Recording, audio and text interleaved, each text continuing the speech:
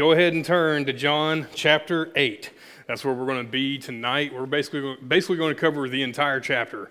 And so I've got about 30 minutes or so is what I'm planning on to cover all of John chapter 8. So we're going to do it. We got the notes. Sue, you'll be fine. You'll be fine.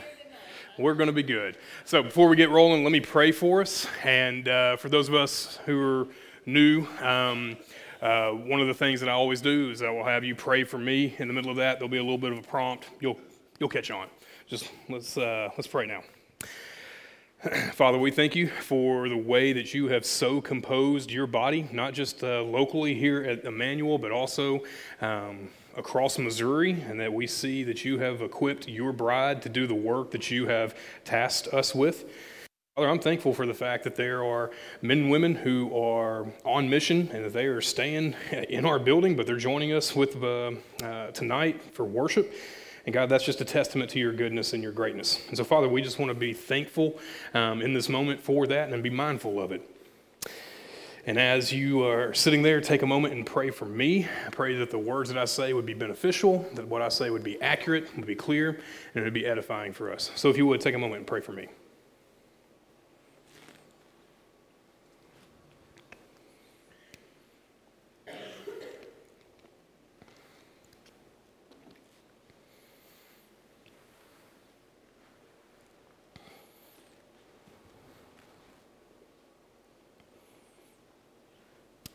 Father, I'm thankful for the opportunity to be able to preach and teach your word tonight. God, I am thankful for the challenge that we see here in John chapter 8, and I am thankful for the fact that it is clear, but also that we have your Holy Spirit amongst us and residing within me to be able to illuminate my heart and my mind, to be able to rightly understand and to be able to rightly teach. And so, God, to that end, I pray that the things that I say tonight would be beneficial and be accurate, and that I would say nothing that is out of harmony with the gospel, and that I would say precisely what it is that you would have me to say for all of us tonight, whether we are here in person or we're listening after the fact. God, we pray that you would get the glory for everything that we do tonight. And we pray this in your son's name. Amen.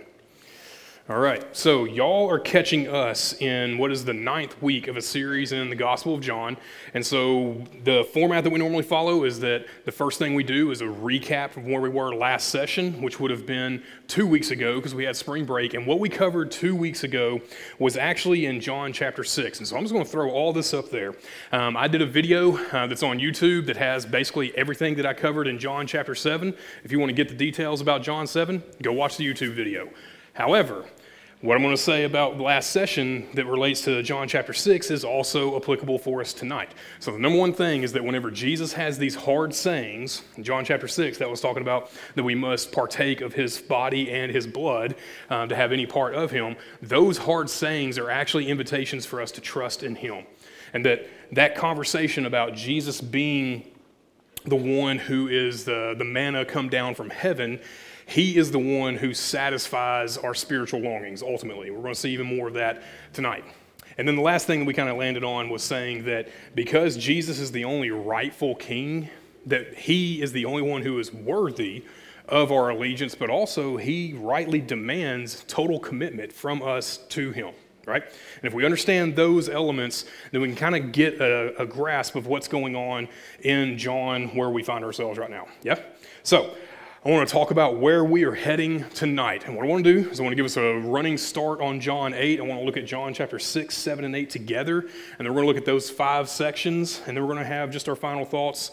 I want to try to cover this whole chapter in one shot. But one thing that I do want to say is that as we are looking at this, it can be kind of standalone. We can look at just John chapter 8, or we can just look at John chapter 7. But whenever you start seeing it in totality, you start seeing how Jesus is building on this conversation. Because this is all one conversation that was begun back in John chapter 6. Yeah?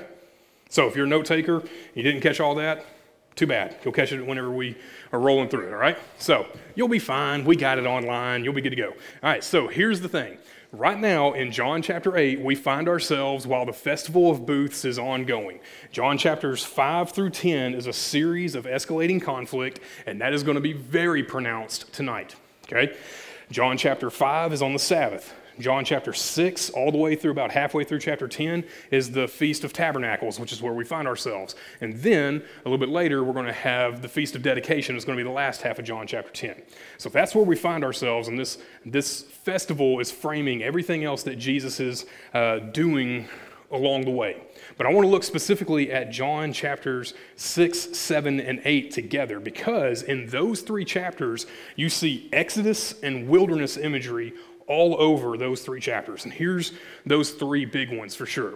In John chapter 6, we see Jesus saying he is the bread of life. And this is him talking about how he is the manna that has come down from heaven. He is the heavenly sky bread, right? And when he tells them that, their answer is, I want to get some of that sky bread. And so Jesus gives them, you must eat my flesh and drink my blood. And then they're like, not so much, right? So John chapter 6, the bread of life, is the manna. John chapter 7, when Jesus talks about the living water, that's where we see this reference to the water that came from the rock, right, and the provision in the wilderness. And tonight, in John chapter 8, we're going to see Jesus talk about him being the light of the world, and that is a reference not only to what's going on with the Feast of Tabernacles that we're going to see here in just a moment, but also in Exodus with the pillar of fire at night. And what he is claiming is, I am the embodiment of what that fire and what that light was in the middle of the night. That's me. I am the light of the world. We've seen that phrase, I am, numerous times, and it's going to come to a head really tonight. And here's the last thing. If you get nothing else from this section, Jesus is now facing down a mob with truth. I think a lot of times whenever we read Jesus having a conversation with either the Pharisees or a crowd, we kind of think about that being like a really civil discussion about heartfelt theological truths, and these are just people that have differing opinions. That is not what is happening. It is certainly not what is happening. We've already seen earlier in the Gospel of John that the Pharisees have already decided, hey, we're going to try to kill this dude. And in John chapter 6, verse 35, they actually send the temple guards to go arrest him so they can kill him. And then the temple guards come back in verse 50 or so, 59, I can't remember, in John chapter 6, and they didn't arrest him. And the Pharisees are like, what are y'all doing? Where's Jesus? Whenever we get to this conversation, at the very end of this, spoiler, if you go look at the very last verse of John chapter 8, they're picking up stones to kill Jesus. And he never backs down any, at all, whatsoever. The dainty, effeminate, blonde-haired, blue-eyed Jesus that we like to think of that just loves people and never confronts anyone and is just never stepping on toes is not biblical. And you're going to see that here in John chapter 8. So let us talk about John chapter 8 properly. Since we have such a big chunk to cover, I'm not going to read every verse. I'm just going to kind of skip around and kind of give us the narrative as we work through it. So the one place I do want to read is picking up in verse 12. The very first word in my translation, the ESV, is again. Does anyone have another translation? Later. Then. This is connecting us all the way back to John chapter 6 with the Festival of Tabernacles. One of the main things that we see at the end of John chapter 6, you might want to pull my level down a little bit. The main thing we see in John chapter 6 is that at one point there's going to be this bowl of water that's going to be poured out on the altar, and then at that moment Jesus stands up and he cries out, I am this living water. If you want that, come to me, right? He's using the symbology of the festival to demonstrate or highlight his own message, yeah? Same thing is going on here. I want to read for us in... this is from the Mishnah, so this is actually Jewish literature about the festival, and this is what Jews would have done. It says this, toward the end of the Feast of Tabernacles, people went down into the court of the women. Golden lamps were there, and 4 golden bowls each were on each of them, and 4 ladders were on each, 4 young men who were of the priestly group of youth, and they had jugs of oil in their hands. So, like, we're about to get ready to light these jokers up, right? We don't do a whole lot of lampstands around here, but how many of y'all have been to a bonfire? That's what we're talking about, right? They're having a bonfire is essentially what's going on. So culturally, this is like the Tabernacles is one of the more fun holidays in the Jewish calendar, and it's because they have like this bonfire type thing that's going on. It goes on to say, wicks were made from them and discarded from the priests, made from their clothes, And there was no court in Jerusalem that was not bright from the light of the place of the drawing of water. So where they got the water, they would start this procession of lamps, and they would light it all the way to the temple, and the whole place would just be lit up. Men of piety and known for their good work danced before them with torches in their hands, and they sang before them songs and praises. And the Levites and the priests and all the others had harps and cymbals and trumpets and other musical instruments without number. So what's going on at this point in the festival? The Jews would cut loose. Like, this is a festival. They are having fun. They are celebrating and remembering how God had provided for them in the wilderness. He had protected them on the way out of Egypt, and while they were wandering, there was this pillar of fire, and they were remembering that with the light. Verse 12. Again, Jesus spoke to them saying, I am the light of the world. So at the time when everyone's cutting loose and everyone's having fun, what Jesus says is, hey, that light that you're recalling from Exodus, that's me. I'm it. I am the embodiment of that provision. You're looking at it. It's me. And as everyone's fired up and having a good time, and they are spiritually sensitive to what's going on because they're lighting torches for a reason, he says, that remembrance that you're trying to call to mind, I'm it. Let's talk about that. Right?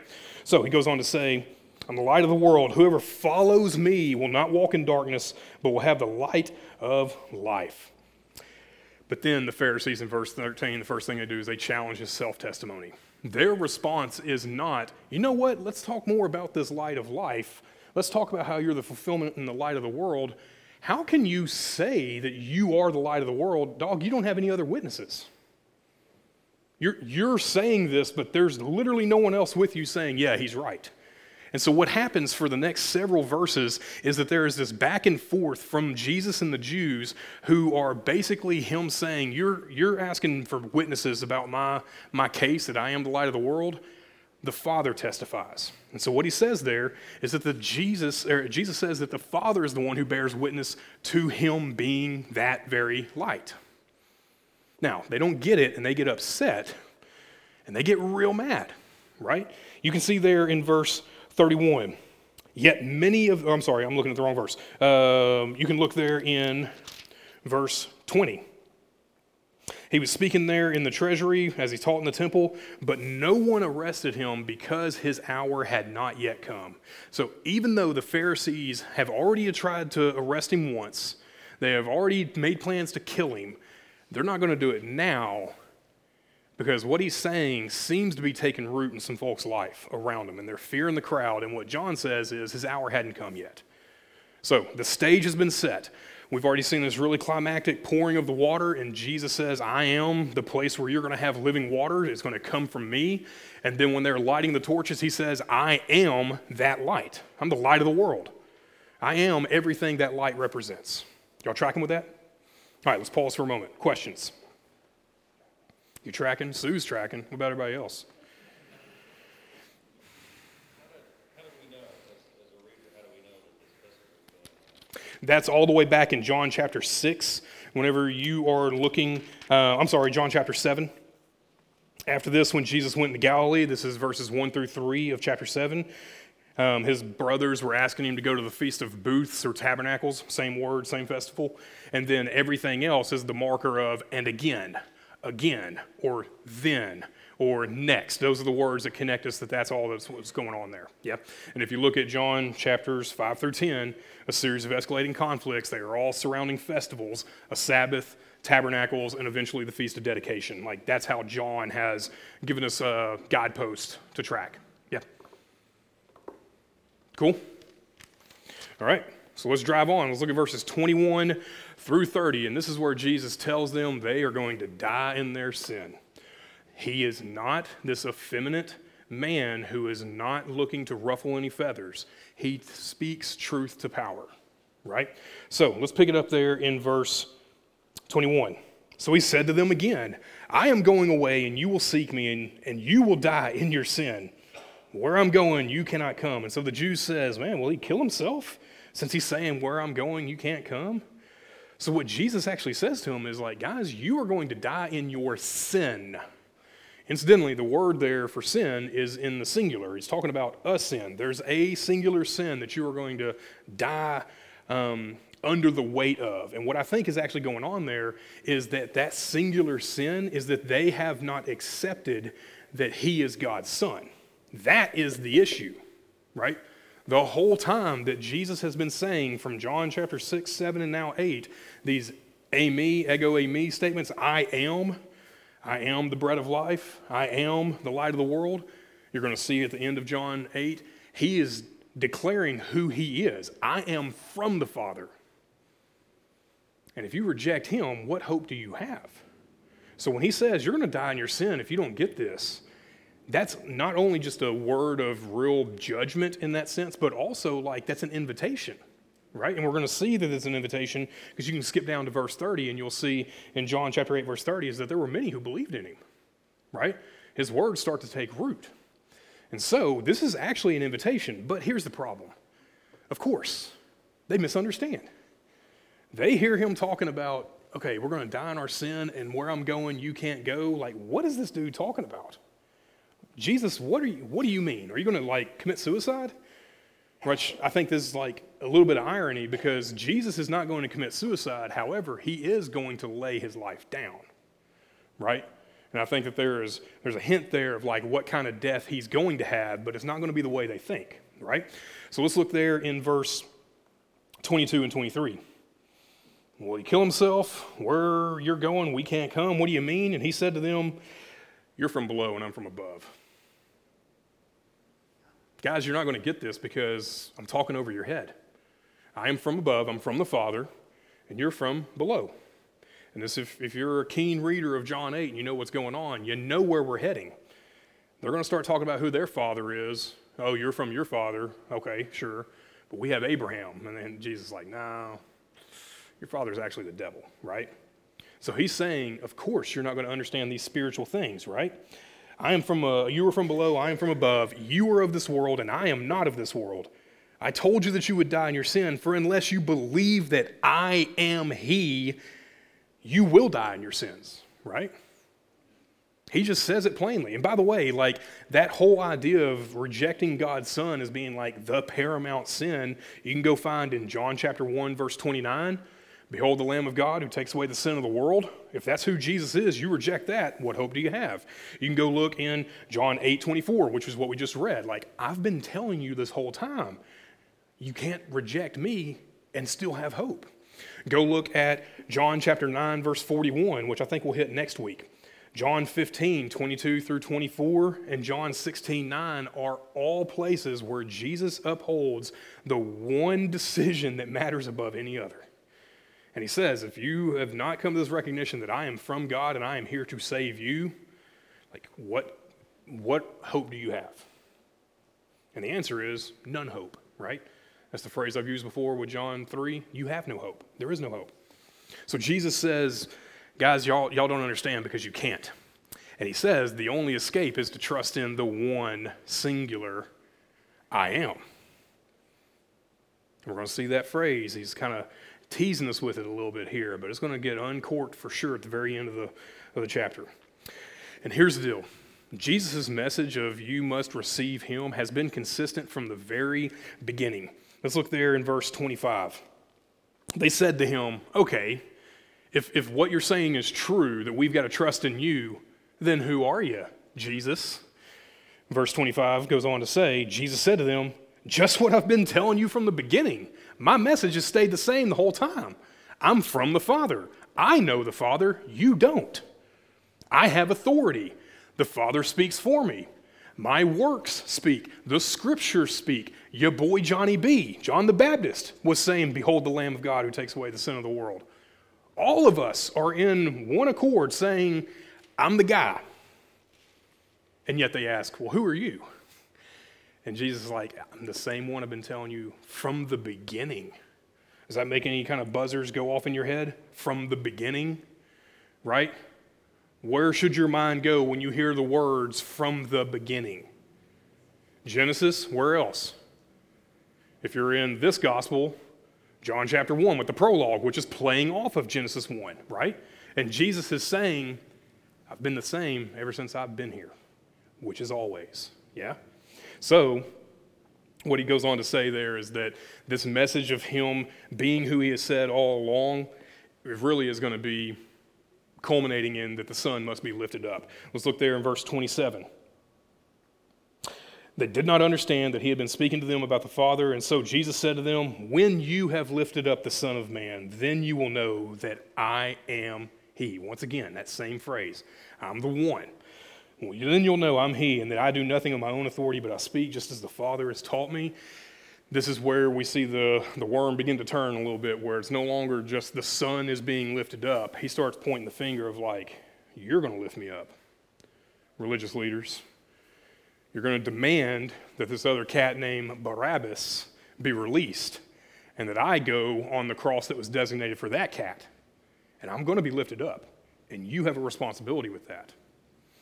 And so, all this happens, but then verse 30 takes place and says, and many believed in Jesus due to his words, right? My translation says, and as he was saying these things, many believed in him. Yeah? Questions about 21 through 30. We're blazing through it. We're going to make it, guys. We're going to make it. Questions, comments, further elaborations.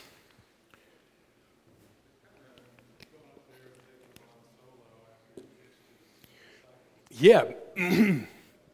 So if you didn't hear what Paul's comments are, this is a weird thing to be for Jesus to be doing, because where are his disciples?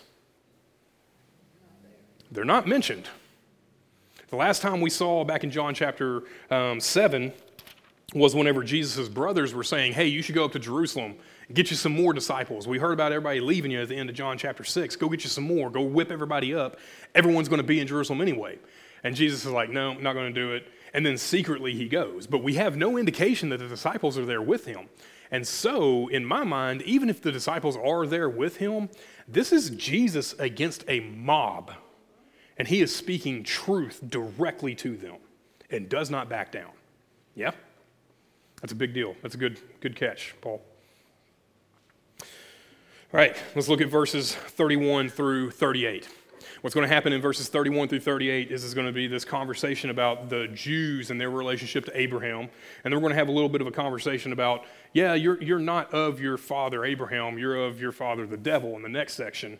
But the last section, which is going to be starting in verse 48, that's when Jesus is going to talk about his relation to Abraham. So hold these two sections, know that we're going somewhere. Right now, the Jews and their relationship to Abraham, Jesus and his relationship to Abraham is going to be at the very end. So let's pick it up there in verse 31.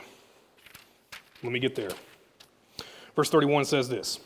So Jesus said to the Jews who had believed.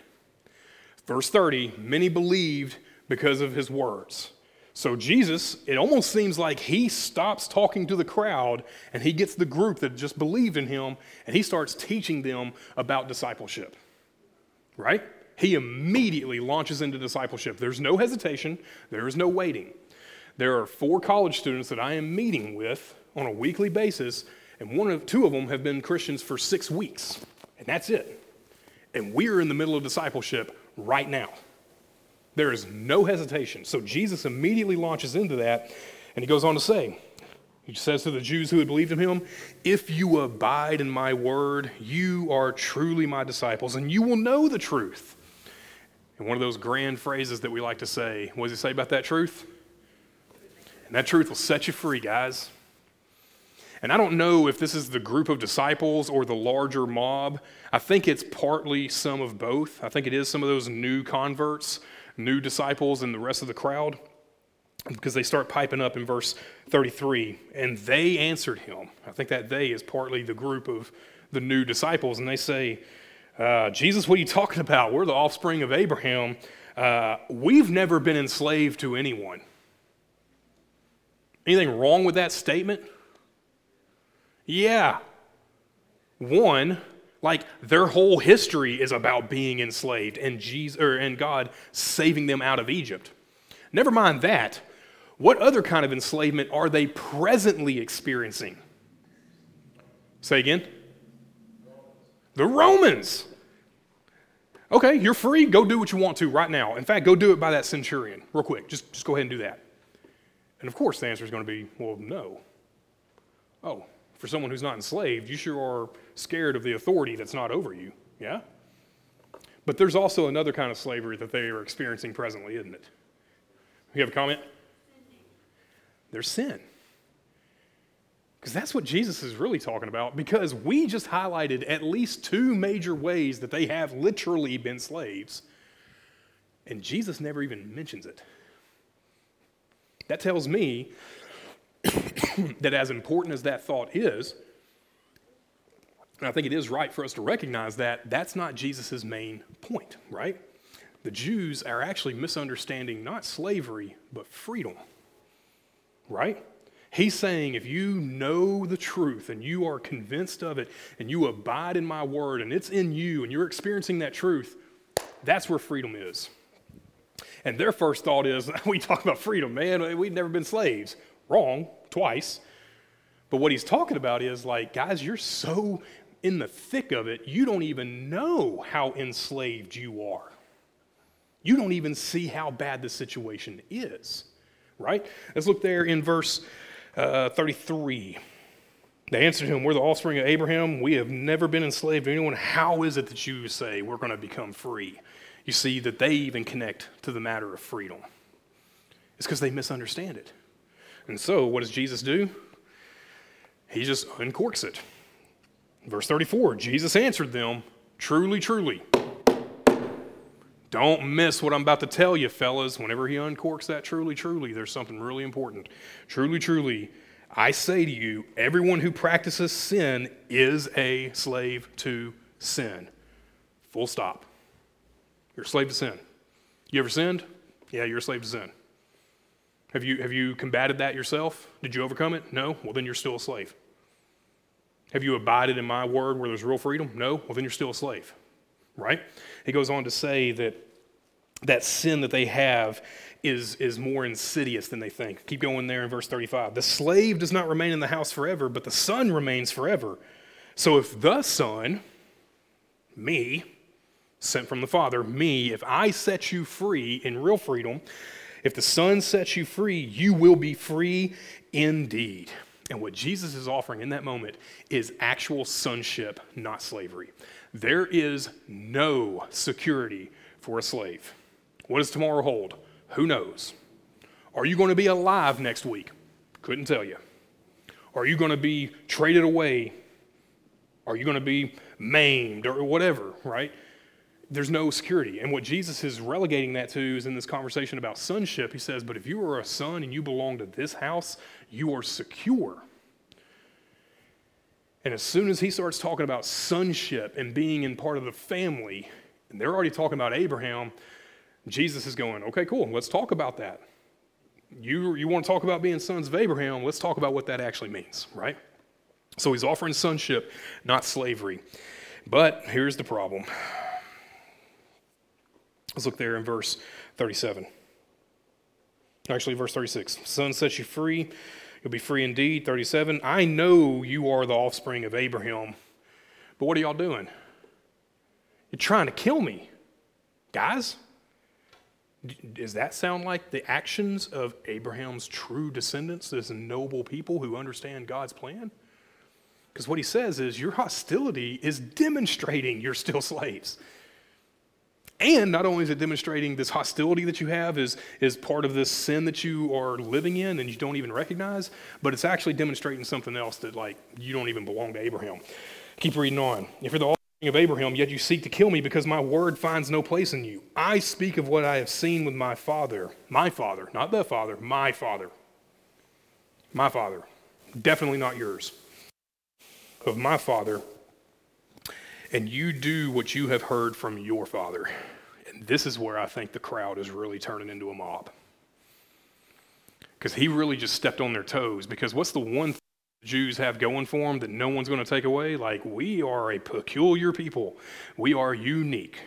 We're not many. We're not great, but God loved us. And why? Because there was this cat named Abraham. Started with him, Genesis 12, Genesis 15. And he had a son. And he had a son, and he had a whole bunch of sons. And here we are today, right? And what he says is, you actually don't even know your real lineage here.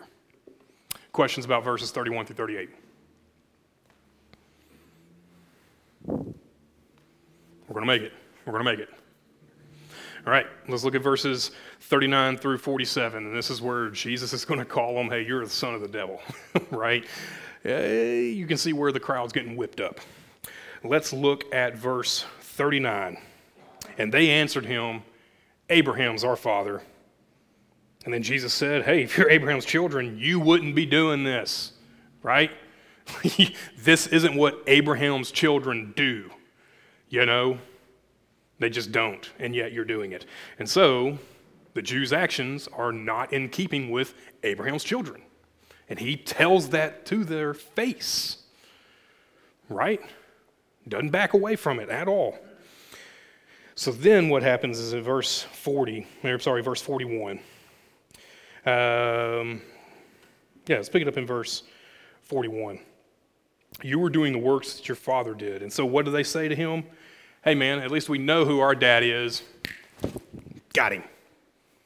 Hey, Jesus, who's your dad? Maybe there had been questions about the purity of Mary that had been floating around. But the question that they're asking is, hey, Jesus, who is your dad then? Because you keep saying my father, but where is he? We don't know who that guy is. And they can say, we got Abraham. I got the documents to prove it, right? I know what tribe I'm from. But who's your dad? And when Jesus hears that, instead of actually addressing this, them questioning his paternity, he actually goes a little bit of a different direction, and he says, oh, we're going to talk about my father? Absolutely, let's talk about him. Verse 42, and Jesus said to them, if God were your father, you would love me, for I came from God and I am here. I came not of my own accord, but he sent me. And his answer is, you want to know who my dad is? It's the Father, my Father in heaven. That's who sent me. He clearly tells them this. Like, this isn't veiled in any way. You want to talk about my dad? Okay, cool. He's the Father, our Father, ultimately. That's who my dad is. And I'm sure that just made them angry. But that ain't nothing yet. Let's pick it up there in verse 43. Why do you not understand what I say? It's because you can't bear my word. I'm from above, you're from below. You don't even know your real father, because what he says in verse 44, you are of your father, the devil. Y'all want to talk about Abraham? Nope. He is not your actual father. He goes on to talk about that the devil is the father of lies and murder. He's been that way from the very beginning, and I think he's referencing all the way back to Genesis chapter 4 with Cain and Abel and the first murder and the thing that animated this sinful activity between these two brothers, that one literally takes a rock and kills him.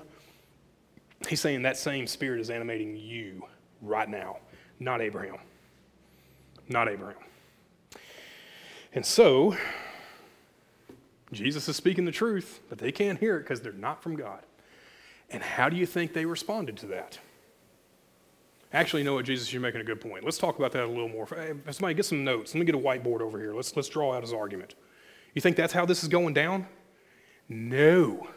This is the most fun festival that everyone looks forward to in the fall when it's not so stinking hot and they get the bonfire going, and now you're raining on everybody's parade and you just said I'm from the devil. They accused Jesus of being a Samaritan and having a demon, and Jesus is like, nah, no. Yeah, if anyone's got a demon connection, it's you, not me. Yeah? Questions about 39 through 47? Because this is getting worse. It's about to get a little bit worse too. So let's look at 48 through 59. We're almost done. So what do the Jews do? Verse 48, are we not right in saying that you're a Samaritan or you got a demon? So first they questioned who Jesus' dad was, and now they're like, oh, well, now we know you're crazy. You got a demon. Man, you don't know what you're talking about. You're a Samaritan. Why do we even listen to this guy? That's that kind of anger that people have whenever they try to insult somebody, and that would be the perfect time to end the conversation, but then they stick around because they're so mad they want something to escalate. That's what's going on here. Right? This is their time to leave. If they think he's just out of his mind, stop listening. but they're angry and they want some retribution. And so what Jesus does is, verse 49, I don't have a demon, but I honor my Father, and you dishonor me. I don't seek my own glory. Verse 51, truly, truly, don't miss it. Truly, truly, I say to you, if anyone keeps my word, he will never see death. And what he just said is, if you're really my disciple, you guys who said you believe in my word, you got to follow me, and you'll never taste death. Yeah. Discipleship leads to eternal life. Abiding with Jesus leads to eternal life. But what is their response? They get more angry. They just get more angry. The Jews said to him, now we know you got a demon. Abraham died. The prophets died. All of our heroes of the faith, every one of them died. And here you are saying that if we just hang out with you, we'll never die? Come on, man. Like, this is crazy. You hear how he's talking about, like, our lineage? The crowd's getting whipped up. Bad. So what does Jesus say about this? Let's pick it up there in verse 54.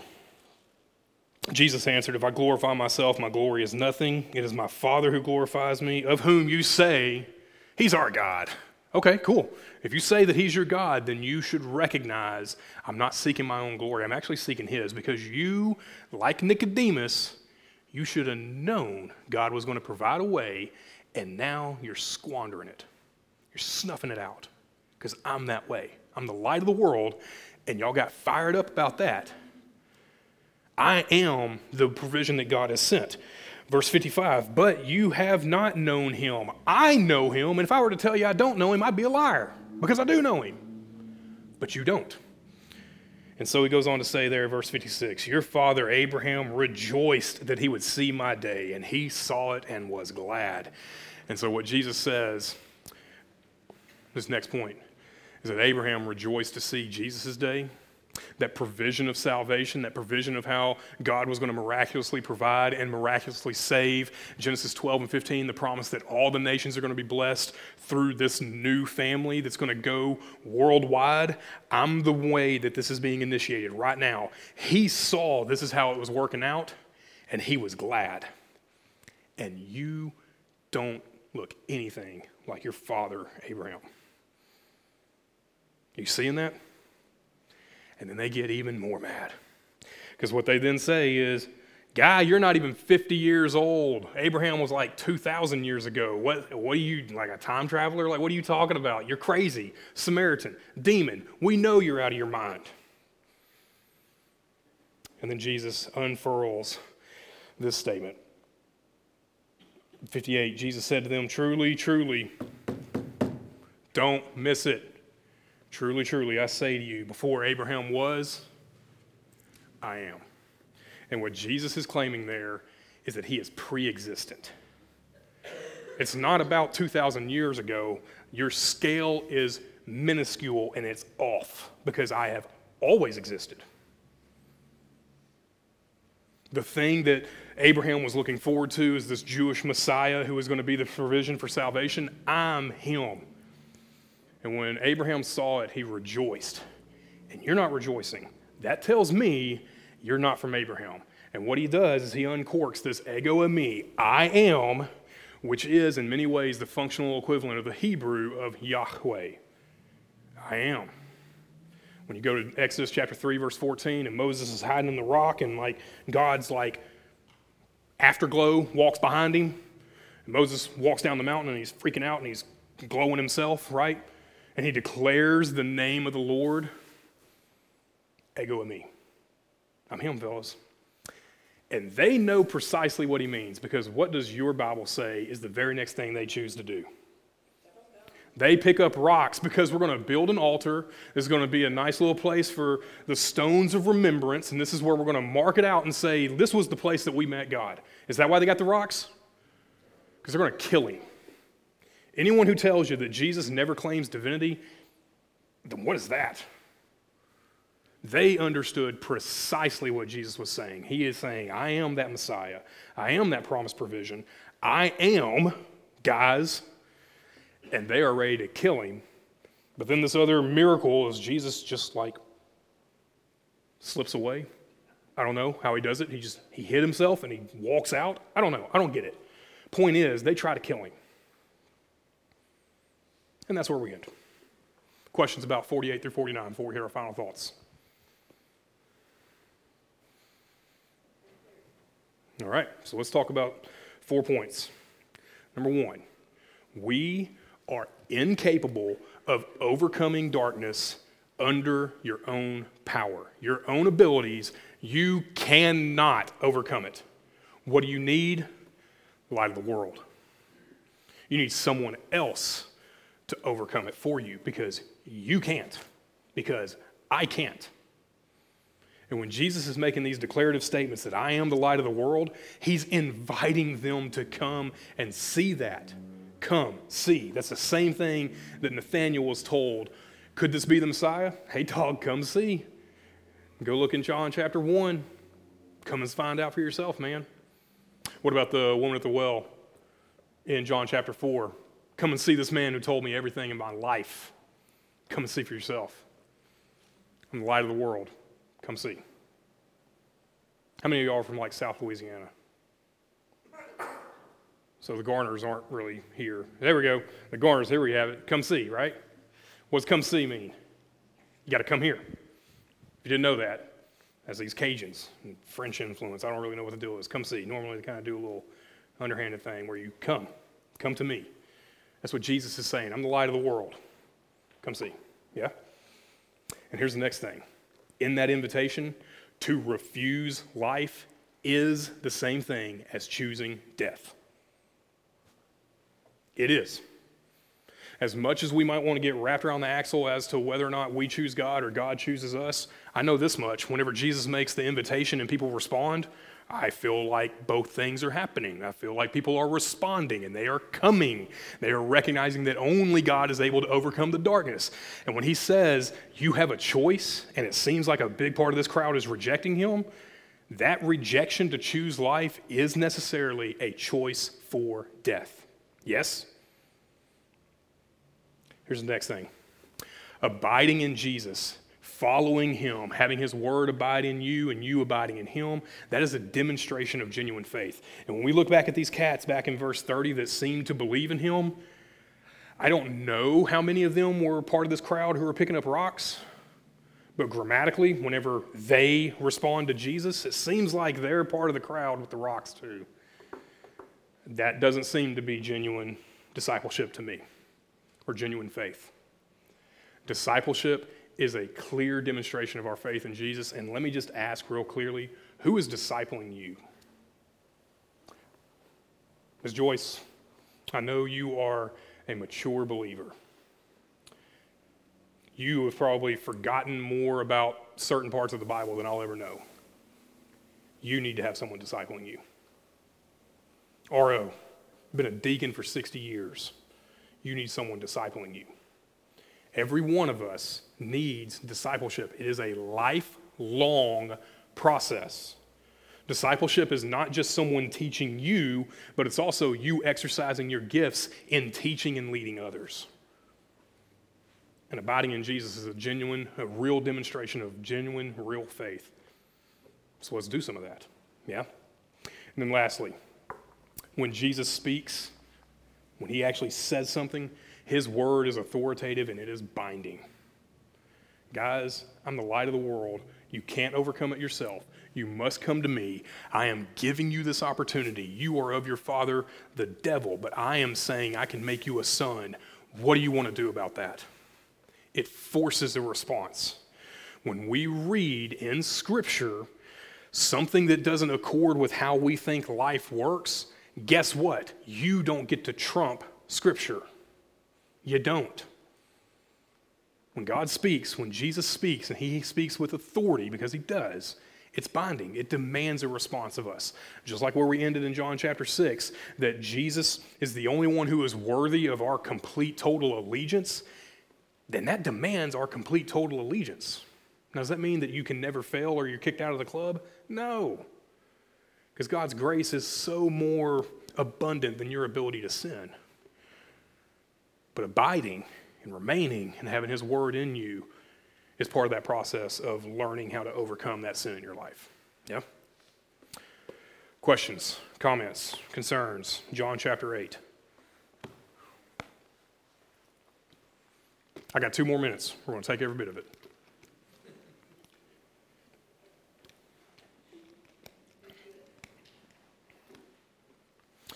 Any other comments that y'all want to throw out there that maybe I didn't address because, I was covering basically 50 verses in 35, 40 minutes?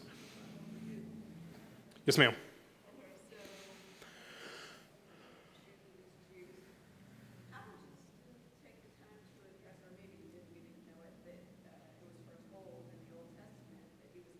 Mm-hmm. Yeah.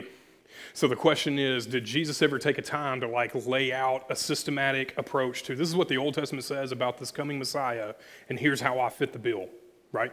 We don't see that that's the way that Jesus does it before the resurrection. We have a clear indication that he does that in Luke chapter 22, 24, 22, the road to Emmaus, and there are these 2 disciples, and then Jesus walks up beside them, and he starts explaining, hey, let's talk about Genesis, and he goes from the beginning through all the prophets, and he lays out the case for the Messiah. So he does do it there, although we don't actually get to see it. Luke doesn't actually tell us what his argument was. Here's what I would say. John, in John chapter 3, is recording this conversation between Jesus and Nicodemus, and what Jesus' argument is to Nicodemus is, you're a teacher of all Israel. How do you not know? His assumption was that it should be evident that when, under Nicodemus' own argument, you must be something special because no one can do what you do unless God is with them. That's how the conversation starts. And then Jesus is like, all right, so we're on the right foot. So you understand what it means to be born again. And Nicodemus is like, I don't get it. And Jesus says, you've got to be born again, man. How do you not understand this? So it does seem as though the way John records this gospel narrative is that there is a certain level of comprehension that they should have had. However, the way the book is formatted in John chapter 7, it is always formatted around some action that Jesus takes, whether it is a healing, it's some kind of miracle, or some kind of conversation or teaching where it brings people to a point where they must make a decision. It forces them to decide, are you going to go with Jesus or not? And I think the way that John is describing this narrative is that the signs, the miracles that he does are meant to demonstrate that that's who he is. And that's just kind of the way that structurally the book works. But you are correct to say, yeah, it would have been really helpful if Jesus himself laid out a clear argument step by step. And he just doesn't do that. At least it's not recorded for us in that way. So we have to do some of the work to see that in the way the gospel accounts are recorded. Other questions or comments?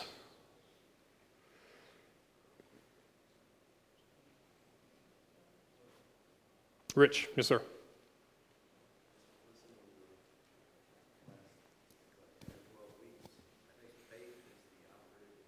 Yep. Mm-hmm. Yeah, so the comment there is that there were many who heard, but there were not that same number of people who believed. And what's to account for that? I don't know. But what we see from the parables is that Jesus says, whoever has ears to hear, let him hear. And if you don't understand and you want answers about the kingdom, then come to the king, and I'll answer them for you. Because every time that someone comes up to Jesus after a parable and they ask him, hey, what does that mean? He tells them. And that's a demonstration of them coming because they want to know. John, do you have a question?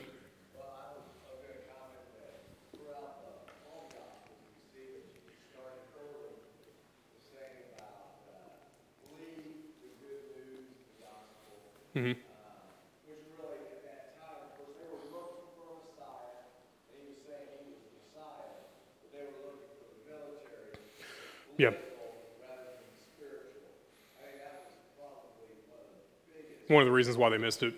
Confusions with the disciples themselves. Yep. So John's comment there is that whenever Jesus is saying that he is the Messiah, for those who picked up on that, there was this confusion because they anticipated that that new king, that new figure who is the Messiah, is going to come and overthrow the Romans. It's a political Messiah, not just one that's going to free them from sin, is what John's talking about here. in John chapter 8, they miss it, which is why it's so fascinating in John chapter 4 with the woman at the well, and Jesus is talking to a Samaritan woman who has no such trappings. The Samaritans didn't think of the Messiah as one who's going to be this political ruler. They thought of the Messiah much more about as someone who was going to teach them the correct way to live. And what does Jesus do whenever she talks about this Messiah? He goes, I'm him, baby. Yeah? I'm he. The one you're talking to is that guy. What do you want to know? And she runs off. And she's starting to tell everybody, this guy is the Christ. He's told me everything about my life. Yeah? Yep, absolutely. Other comments, questions, gripes, complaints, concerns? Sue, yes, ma'am.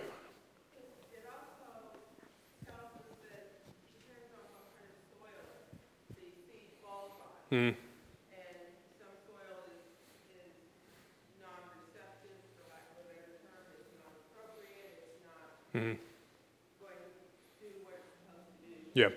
And there's other soil that is going to receive the word, is going to sprout roots and sprout. Yep. If we go back to, I think it was week 12 of last semester when we were doing our hermeneutics and we were talking about parables, we talked about the parable of the soils. And what we said there is that ultimately, yeah, we're talking about a description of 4 kinds of soils, but really it's not 4, there's 2. There's one that receives and produces fruit, and then there's the rest that doesn't, right? There's different reasons, but there's clearly this call of what real discipleship looks like. This abiding in Jesus is the marker, right? And that's borne out over a lifetime.